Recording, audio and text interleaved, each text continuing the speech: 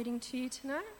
We're reading from John chapter 16, verse 1 to 11.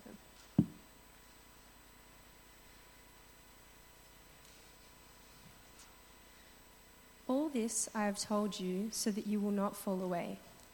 They will put you out of the synagogue.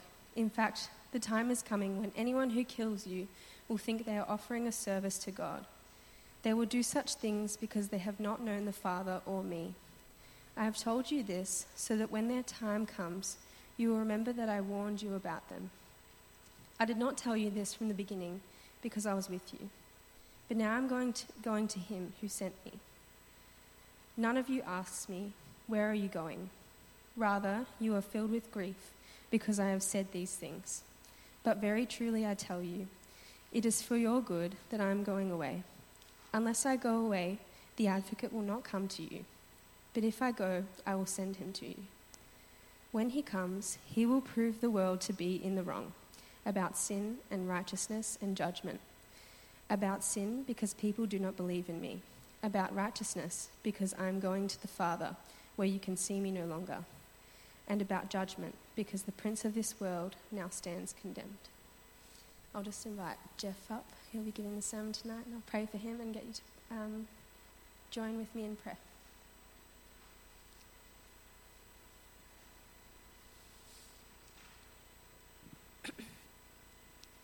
Father God, thank you for gifting us with your word, in which we can learn from you and come to know you and understand you with. I thank you for Jeff and thank you for all the preparation that you've done with him in this week to deliver us this message from your word. And I just pray that you'll prepare each and every one of our hearts and minds to hear what he has to say tonight and to hear what you have to say through him. I pray all these things in your mighty name. Amen.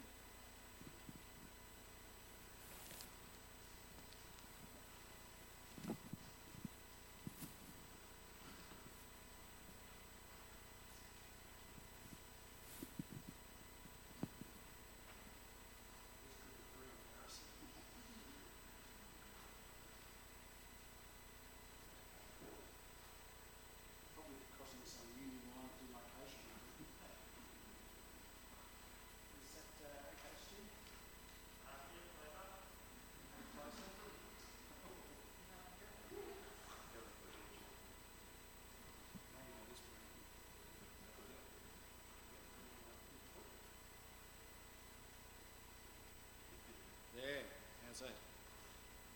Just probably blew Stuart's ears off. It's such a relief to get this off, isn't it? I want to suggest tonight that this little passage, seemingly pleasant array of interesting theological thoughts, is actually has the potential to really change your life. I was just thinking this morning, I probably have undersold this passage when we preached it in the morning service as I was thinking about this, and pray God that you might see some of the diamonds that are in this rough as we open it tonight. It's interesting that since we're looking at prayer, you know, as it was said earlier in the service, the Lord commanded us to pray for workers to go into his harvest. That's a very New Testament prayer.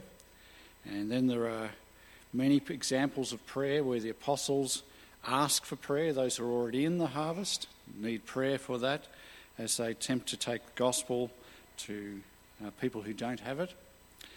But then we don't actually have an example of how to pray for non-believers, though I'm sure we're meant to. Instead, we have a description here in this passage of what the Spirit is doing in the lives of unbelievers.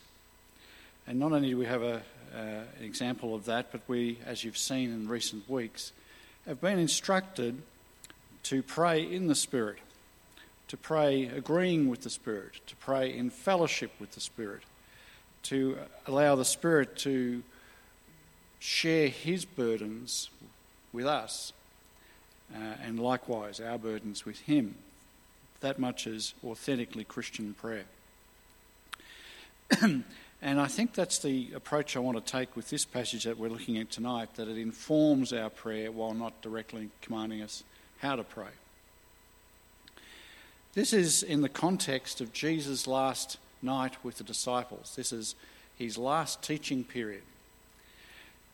It's a period when, obviously, if it's the last time you're going to see people, before the most epochal, the most important historical event in the history of humanity since creation, I think you're not going to be wasting their time or wasting your words. Agreed? I think this is a terrifically important 3 chapters, 14, 15, 16, and then the Lord prays his prayer for the disciples. But 2 things are recurrent themes throughout these chapters. And one is that the Lord prepares the disciples for what is to come in terms of his absence. But then not only does he talk about his absence, but he talks about the coming of the Spirit, the era of the Spirit. It's not that the Holy Spirit didn't exist, but the Holy Spirit did not live with his people in the way he would once Christ completes his mission. There is this sense that this is a paradigm-shifting moment in the history of Israel and the history of God's people. It's a period where we're moving from the localised bodily presence of Jesus, where people could see him, touch him, get close to him and hear him, to this new way of God's being with people, which was not so much localised and not so much an external deductive experience that people could work out who Jesus was, but becomes a universal experience whereby people can know the presence of God internally, inside their consciousness. And this is why Jesus says this remarkable thing. In verse 7, he says, "Nevertheless, I tell you the truth, it's good that I go away," or some versions say it's to your advantage that I go away. This is actually a better way to be. We say, how could it be better? Like, surely if I want to convince the world that God reigns, it would be better to have a living example of Jesus. But the Lord says, actually, no. This is a frustrating period for God, if you like. And it's a frustrating period for the church, this little microcosm of us, these 12 disciples, because at this stage, all they can do is say and point towards Jesus as the Messiah. But they can't change men's minds. They can't change people's hearts. And this is where the Lord introduces the ministry of the Holy Spirit in the lives of non-Christians. And I want to suggest that until we understand that, you can spend your life on several different missions, but they will be ineffective and they will not be in line, in sync with the Lord Jesus and the work of the Holy Spirit. He tells us this deliberately so that we might not waste our lives, so that we might be fruitful in our lives. That's the purpose of this passage. So Jesus says, and he comes to this passage which has just 3 little repeated phrases, if you like. And he says, if I don't go away, the helper will not come to you, or the advocate won't come to you. But if I go, I'll send him to you. So you cannot have this ministry of the Holy Spirit and the ministry of the second person of the Trinity at the same time. They don't overlap. So the coming of the Spirit at Pentecost is the first coming of the Spirit, not the second. And when he comes, and he repeats this pattern 3 times. When he comes, he'll convict the world concerning sin and righteousness and judgment. Concerning sin, because they don't believe in me. Concerning righteousness, because I go to the Father and you'll see me no longer. And concerning judgment, because the ruler of this world is judged. Firstly, that word convict, or he'll prove the world wrong, as the NIV says. This word can mean convince, convict, and throughout the New Testament it's used in quite a few places. And when you pull them all down, it means 2 sorts of action. It means either an informal personal rebuke, when someone takes you aside and proves to you the error of your ways so as to bring you back into conformity. Or it speaks of the formal charge that's laid against someone's account in a court of law. Now, I think it's actually the second that I prefer in this passage, because this is dealing not with people who know the truth. This is how God deals with people who don't ever have never had a contact with God. They're total strangers. It's not just estrangement, they're total strangers to God. And yet the Holy Spirit can do a work in their lives. That's an astonishing thing, that there's no one that you will rub shoulders with in your family or your workplace, your place of study or your neighbourhood or your sports club this week that cannot be reached by the Spirit of God. It doesn't matter how estranged they are. This is God's work in the estranged. This is what he's doing. If we wanted help in that, then we need to understand these verses. You'll notice that he repeats the phrase 3 times concerning X, because, and there's a parallel logic because of the parallel structure. We are to see overlaps here. Let's look at that first one, this first work of the Holy Spirit. And when he comes, he will convict the world concerning sin and righteousness and judgment. Concerning sin, because they do not believe in me. Now, what Jesus is not saying here is that he's going to get the Holy Spirit to make people feel nasty because they haven't believed in him. And I'll get them back. His nose is out of joint. This is not about saying the sin that he really doesn't like is unbelief. It's saying because of their unbelief, they stand in sin. And that's the role of the Holy Spirit, is to convict people that actually they and God are not on the same page. They're out of sync. It's to disturb the delusion that they and God are okay. And I think there's many Aussies that I know in sporting clubs and who've got nothing against God per se. As long as he keeps his distance and doesn't expect them to get religious, they assume that basically they're on the same page. Isn't that true? A lot of people work off that assumption, and the Holy Spirit comes to refute that assumption that people live on. It's a delusion, because actually they're in a state of enmity. The way God looks at it is that they are hostile towards him while they put him at arm's length, while they take him loosely, while he is unimportant to them. So the Holy Spirit, his first role is to really communicate directly with the conscience, the consciousness, the inner person, concerning the fact that they're out of sync with God in a way that he regards as obnoxious. The psalmist says in Psalm 11, the Lord is righteously indignant with the sinner every day. There isn't a moment in his experience where he goes, oh, well, boys will be boys. No. The Lord, through the Spirit, we have to, if we're going to do the work of the Spirit, we're going to work with the Spirit, we have to understand that his work is to disturb the soul of the indifferent. And secondly, it says, he will convict the world concerning righteousness. The prosecutorial work of the Spirit will convict the world concerning righteousness, because they go to the Father and you'll see me no longer. Now, some commentators throw the idea out that this is like somehow the world has lost the gold standard of righteousness, and they won't know what it is because he's gone from the world. He's now in the next world. But I don't think that's the point that Jesus is saying. I think he is saying that the Spirit, just as much as he convinces the world of the enmity between he and they, he also, by virtue of the resurrection, is in that next world where sin has been defeated. And remember, he had the sins of the whole world upon him when he went to the cross. But he is now in the place as our representative in the Holy of Holies in heaven. So the resurrection is God's witness that our man, one of us, has made it home and has been honoured in the place of glory. And the Spirit can convince people of that. If the Spirit convinces people of that, then he's also convincing people that they better depend on that, because he's the only one who's experienced victory over death, has risen and ascended, and they see him no longer. He's in the place of vindication.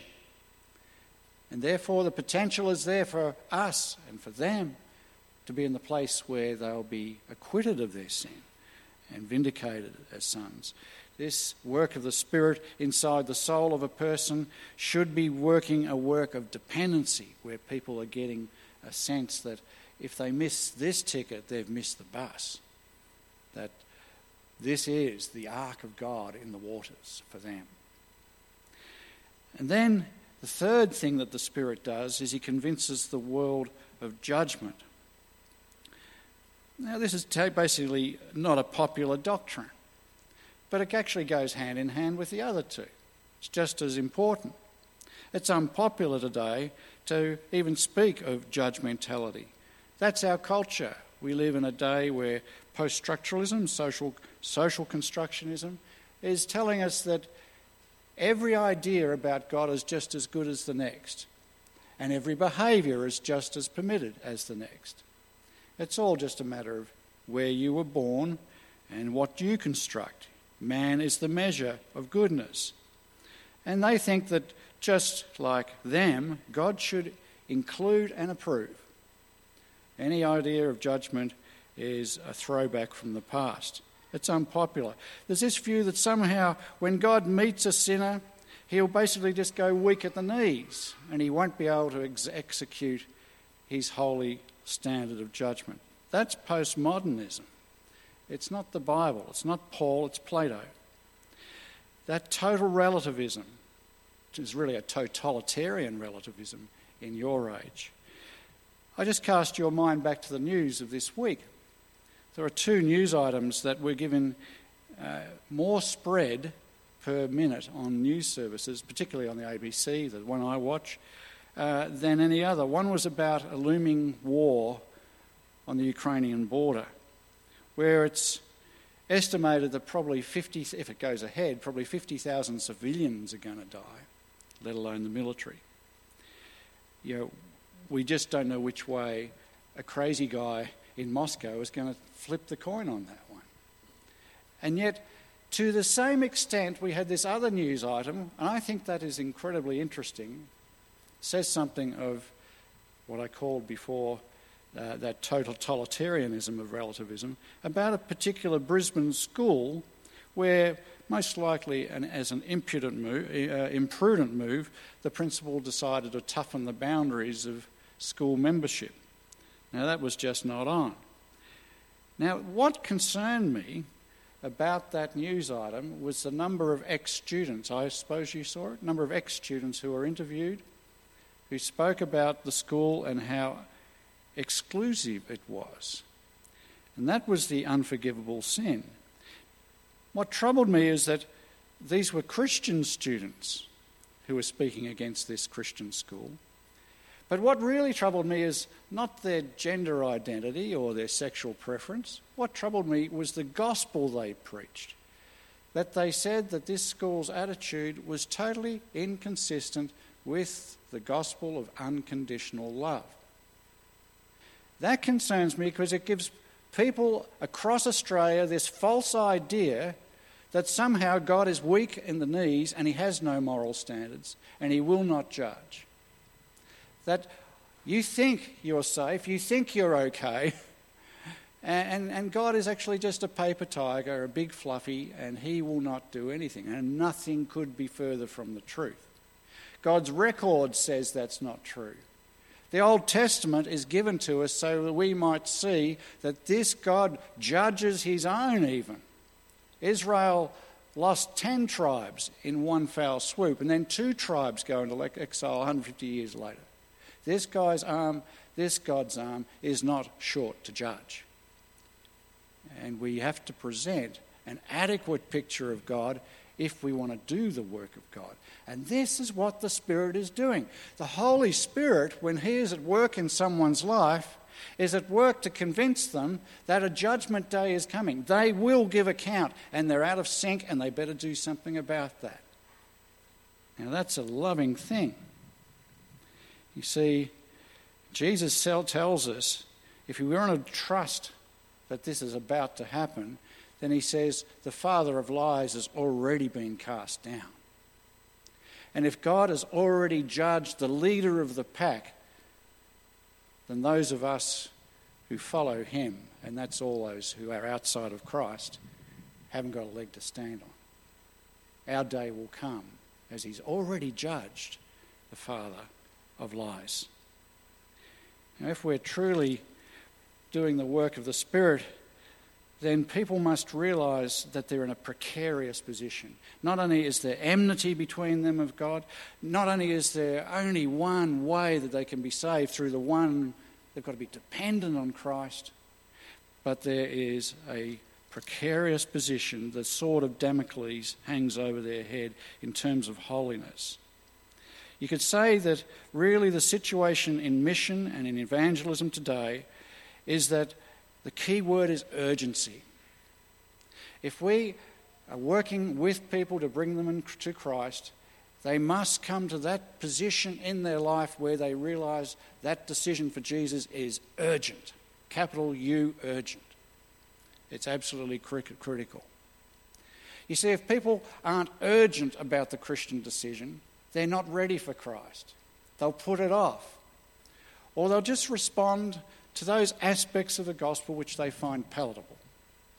They're not accepting the terms that God is saying, that you don't come into my kingdom except the blood of Christ is on your lintel. This requires real love. And you see, this is real love. It doesn't partition God into, as if his brain can be partitioned into love and holiness, and he just won't look at the holiness stuff. That's a very risky thing to ask the omniscient God to do, to just treat me with love, forget the holiness. I wouldn't like to stand there. But urgency, you could say it's a formula. It equals enmity. They've got to realise that. Dependency and precarious position. That's the nature of what God is working for. And that is love, because you can see the Spirit of God, who acts as prosecutor, is actually working in people's lives to tell them the truth in love. He is actually working in people's lives to give them an advanced screening of exactly how they will feel the day they meet him outside of Jesus. That's the work of the Holy Spirit. The work of the Holy Spirit is not comfort the sinner first. It's cause them emotional pain first, so that in their disturbance they might be awoken to their true state.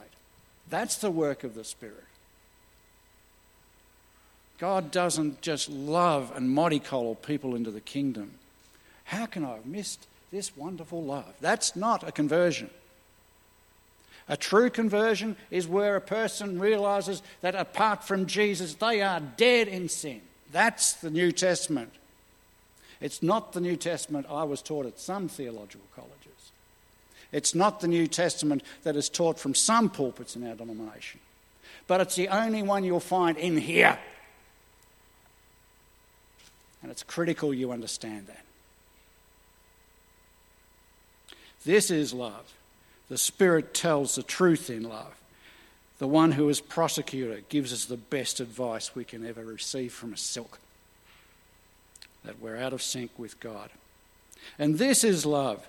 That this God, if we don't tell that gospel, then we prevent the rejoicing of the heavens over the one sinner who repents. If there's no repentance, there's no rejoicing. This is love. That this sinner would have relief from theological guilt, not just psychological guilt. They would realise how lucky they are to have 1 minute been heading for hell and another minute they're heading and destined for eternity. That's love. To tell people the truth in love. It's the most wonderful thing. I cannot think of anything that comes near to the joy in ministry in 35 years as a pastor. To see people who suddenly are in tears of joy because they know their destiny is secure. 1 minute they were lost and now they're found. That is true love.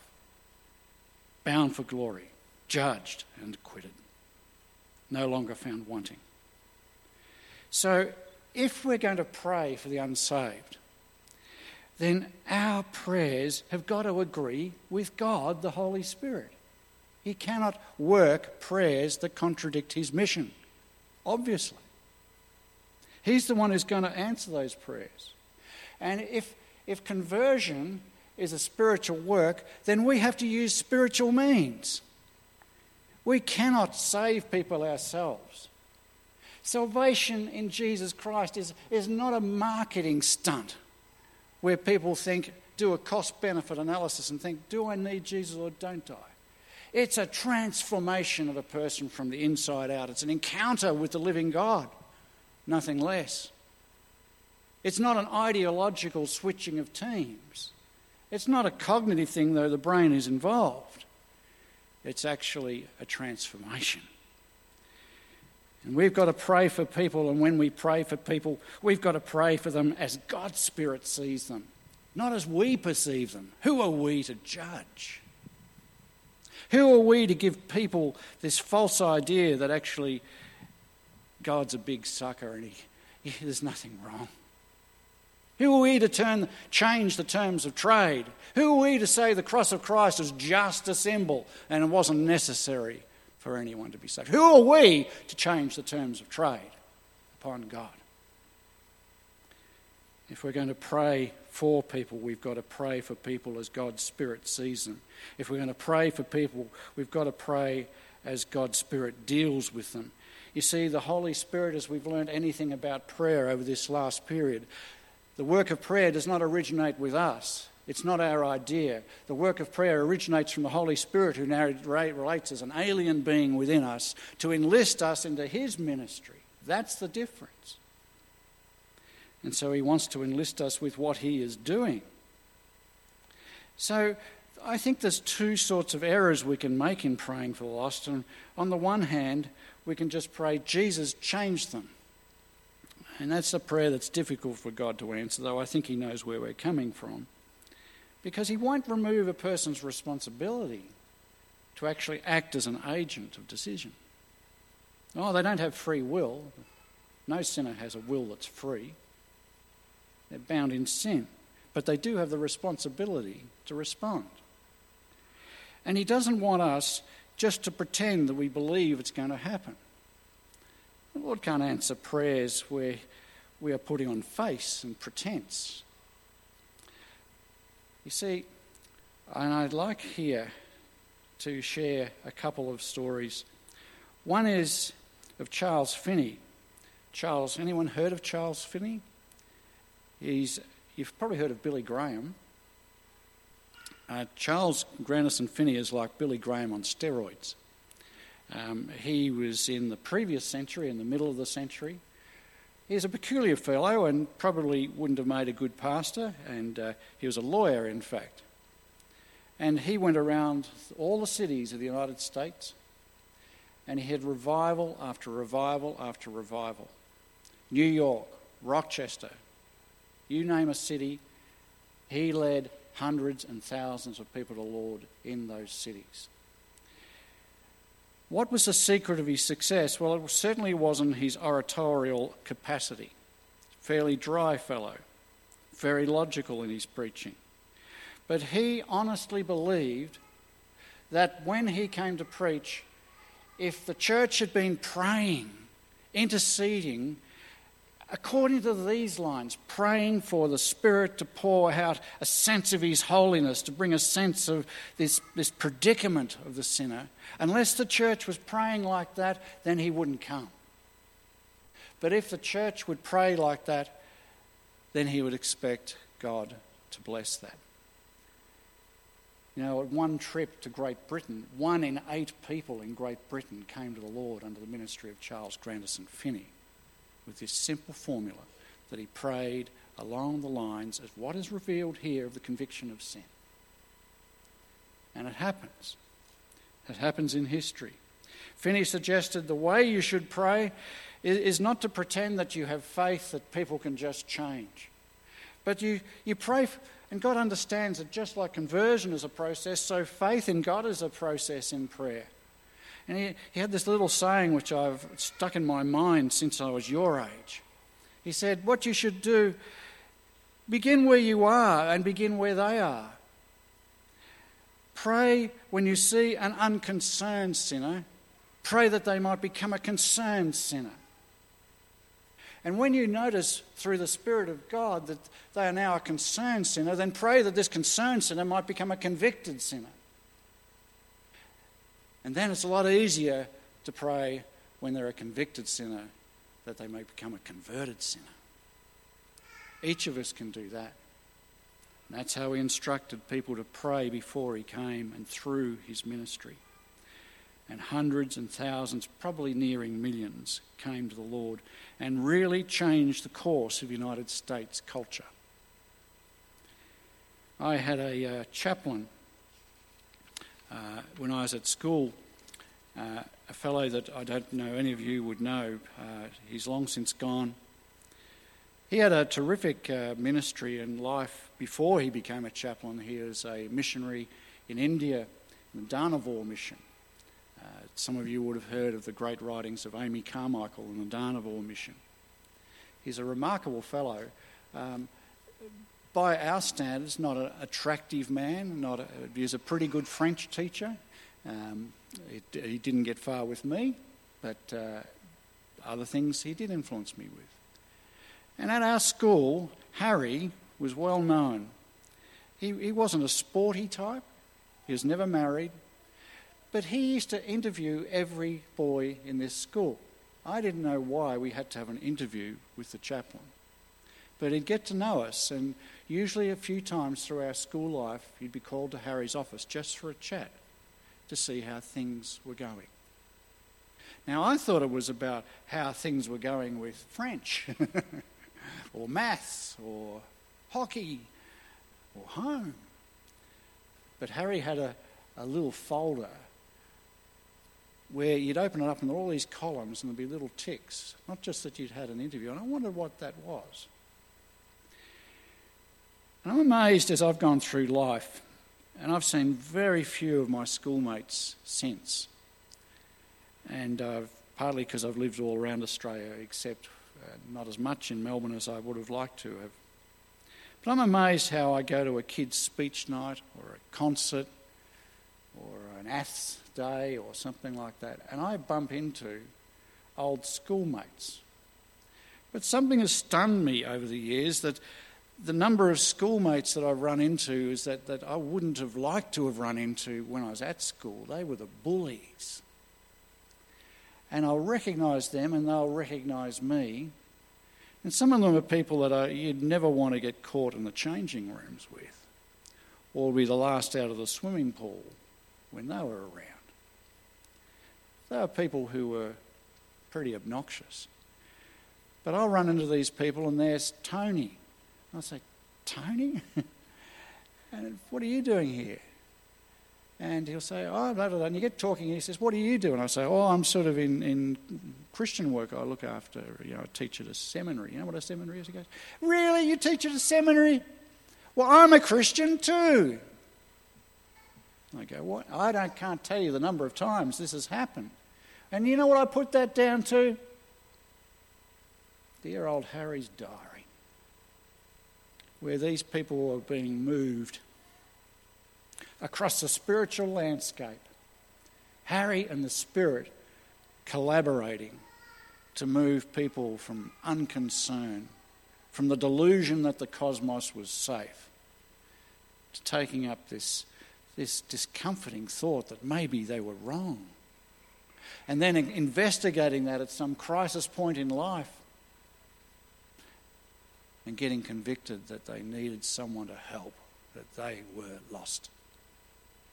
And then discovering that God had not taken his eye off them. In this is love. In this, our God cannot be prevented by any political wall, by any legal decision, by any government who rules against a particular education system. because the Holy Spirit of God is working in the world, whether the world likes it or not, and he will get his way. And some of those who are his most ardent opponents today will be your brothers and sisters tomorrow. Thank God. Thank God for that work of the Spirit. And thank God for that privilege of enlisting us in that. You know, I'd like to say that for my money, the key indicator of where your spiritual life is tonight is whether you ever worry about the destiny of someone else. If you have a burden for a lost person and you sense they're lost, that's a sign of spiritual health. It hurts, it's painful, it keeps you awake at night. That's the Holy Spirit. And that's a sign that he is enlisting you in that work. Don't resist him. I want to leave that with you because I believe you can live a Christian life as a deluded Christian life. Or you can live a Christian life that is being used by God. You don't have all the gifts of the gab. You don't have to be good looking. You don't have to marry an air hostess. You don't have to be musical. But you can pray. Enlisted by the Spirit in his great work. His victorious work that will not be stopped and cannot be stopped and shall not be stopped until he comes again. In Jesus' name we pray. Amen.